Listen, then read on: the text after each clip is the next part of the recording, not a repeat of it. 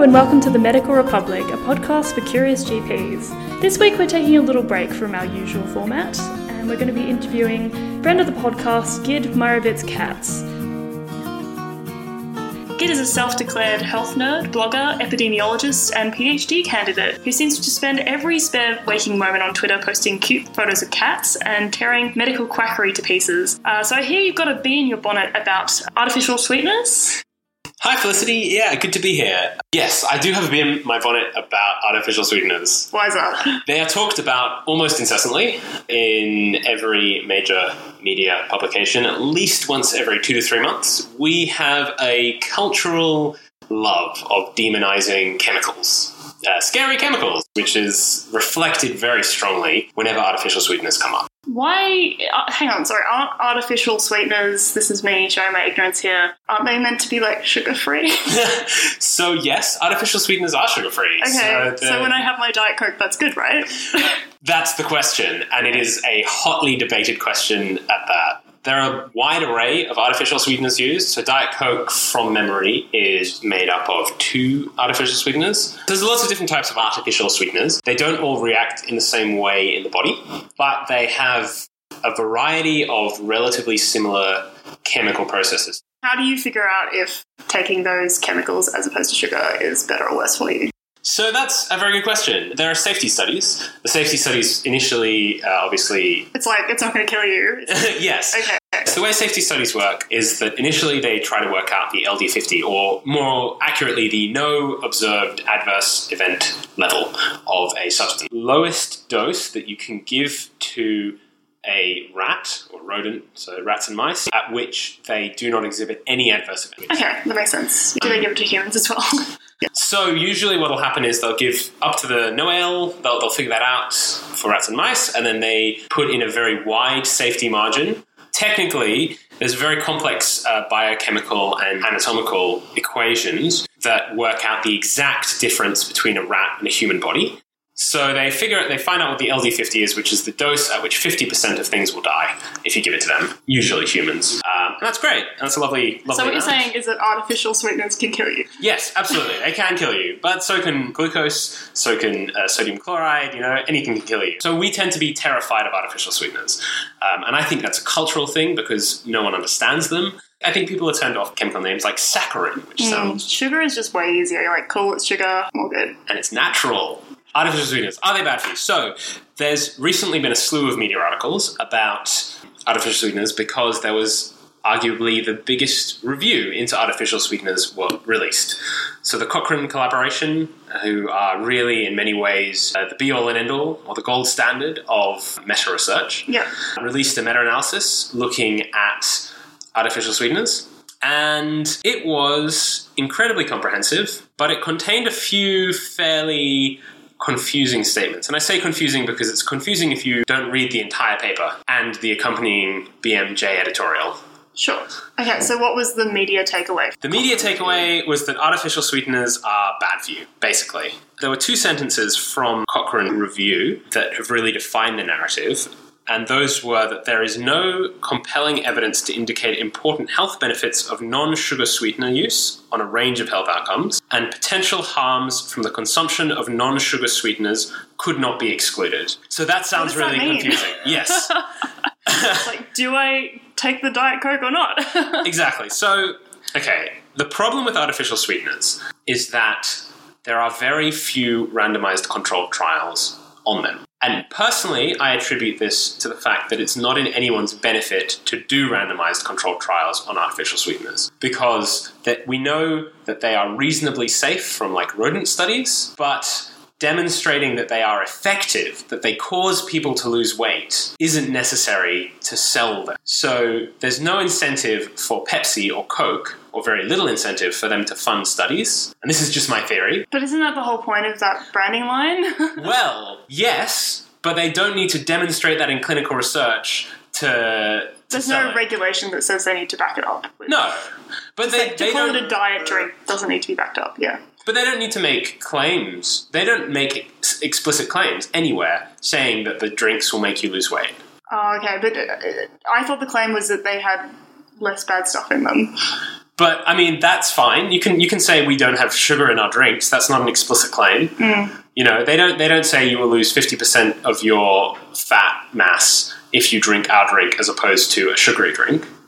They just say it's diet, but diet is not regulated. It's not a regulated term. That's true. Okay. I mean, is it guilt-free or not? But this is okay.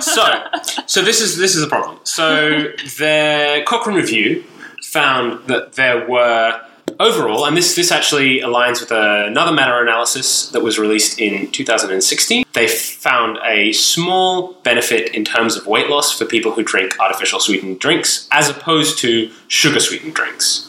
Okay. They didn't find a benefit overall for people who drink artificially sweetened drinks. So if you compare people who drink artificially sweetened beverages with people who drink water, there's no benefit. And that's not surprising, perhaps, but it is definitely true that... But do you put on weight? No. Well, that is the important question. So if you're looking at randomized controlled trial, you find that artificially sweetened beverages are a bit better than sugar-sweetened beverages for weight loss. They're not better than water, but the research isn't very good. So they can't say anything, because Cochrane is very, very careful about their statements. So they cannot say 100% that this is true, because the research just isn't there to make that claim. Is there any research about whether people put on weight? So this is the question. The research we have looking at whether people put on weight from artificial sweeteners comes from another type of research. So they're looking at large observational trials, where mostly these are trials that are conducted across enormous data sets. So I think there was one last year that looked at Danish women from memory, and that was of hundreds of thousands of people. And the problem with this type of research, obviously, is that confounding factors. Yeah. Exactly. You can't definitively establish causation. And also measuring how much intake of various things people are having. Absolutely. Yeah. How many Diet Cokes did you drink last week? No idea. Yeah. And so what this research finds universally is that people who drink diet drinks are very different from people who don't in many important ways. They tend to be less well educated, they tend to smoke more often, they tend to be more overweight generally, which makes sense because people who are a normal weight don't drink diet drinks because they don't want to lose weight, so they are fine with it. So it's very confounded. So you've got two different populations having different habits, so you can't compare the effect on Yes. of a certain intervention, yeah. But so overwhelmingly, that type of research, the observational studies, have found that drinking diet soft drinks is associated with gaining weight. People who report that they drink diet soft drinks almost universally are heavier than those who do not drink diet soft drinks, even if they drink sugar-sweetened beverages. But it's very hard to know whether that is a causative effect, that diet soft drinks are making people gain weight, or whether it's just the confounding factors getting in the way. Well, couldn't you just get a bunch of rats and just give them diet,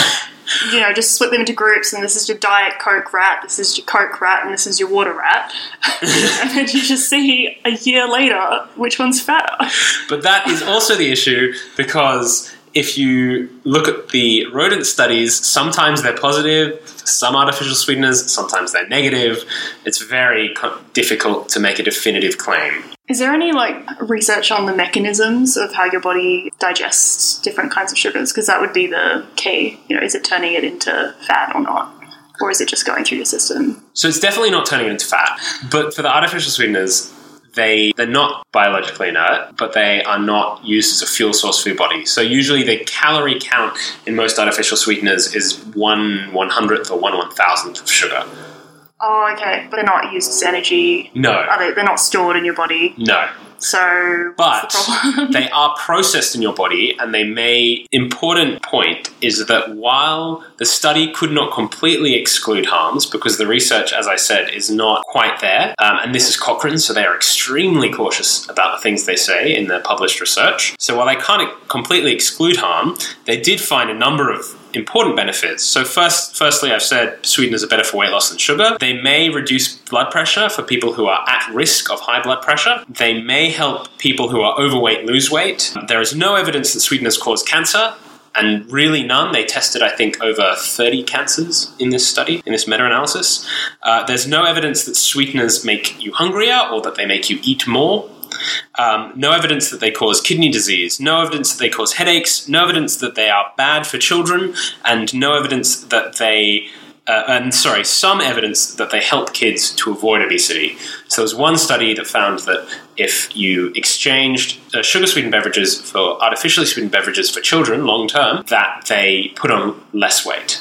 Okay. And there were actually a couple of other positive findings in the study, but basically what they found was there isn't good enough evidence to make definitive statements either way that artificial sweeteners are good or bad. In general, and this is noted in the editorial in the BMJ, artificial sweeteners are probably a good substitute for sugary sweetened beverages, but they're worse than water. Okay, so if you go for the Diet Coke every time rather than the Coke, you're probably having some minor effect. Yeah, pretty much. To me, this is the key issue, and this is also noted in the American Diabetes Association guidelines for the management of diabetes that came out earlier this year, which is that if you have someone who is choosing between Coke and Diet Coke is probably the better option. And we're not 100% sure about that, but that looks very likely. If you've got someone who's choosing between Diet Coke and water is probably the better option. But that's not as often the case. So if you can get people to move away from sugary sweetened beverages and then potentially move from there to water, that's probably the best path. And I say this as someone for whom that's exactly what happened. Definitely helps to lose weight, for me. Yeah, it's interesting you're talking about this whole sort of switching from one to the other and going down the slope to something that's better for you. Yeah. Because the same debate is being had with like e-cigarettes. The people who are pro e-cigarettes in public health say you're better off switching a cigarette for an e-cigarette and then quitting altogether. That's a really good direction to go in for your health, but it's kind of bad if you go the other way. So there's people on different sides of the camp arguing that e-cigarettes are good or bad based on which trajectory you're talking about. Yeah, I stories, but maybe that's a podcast for another time.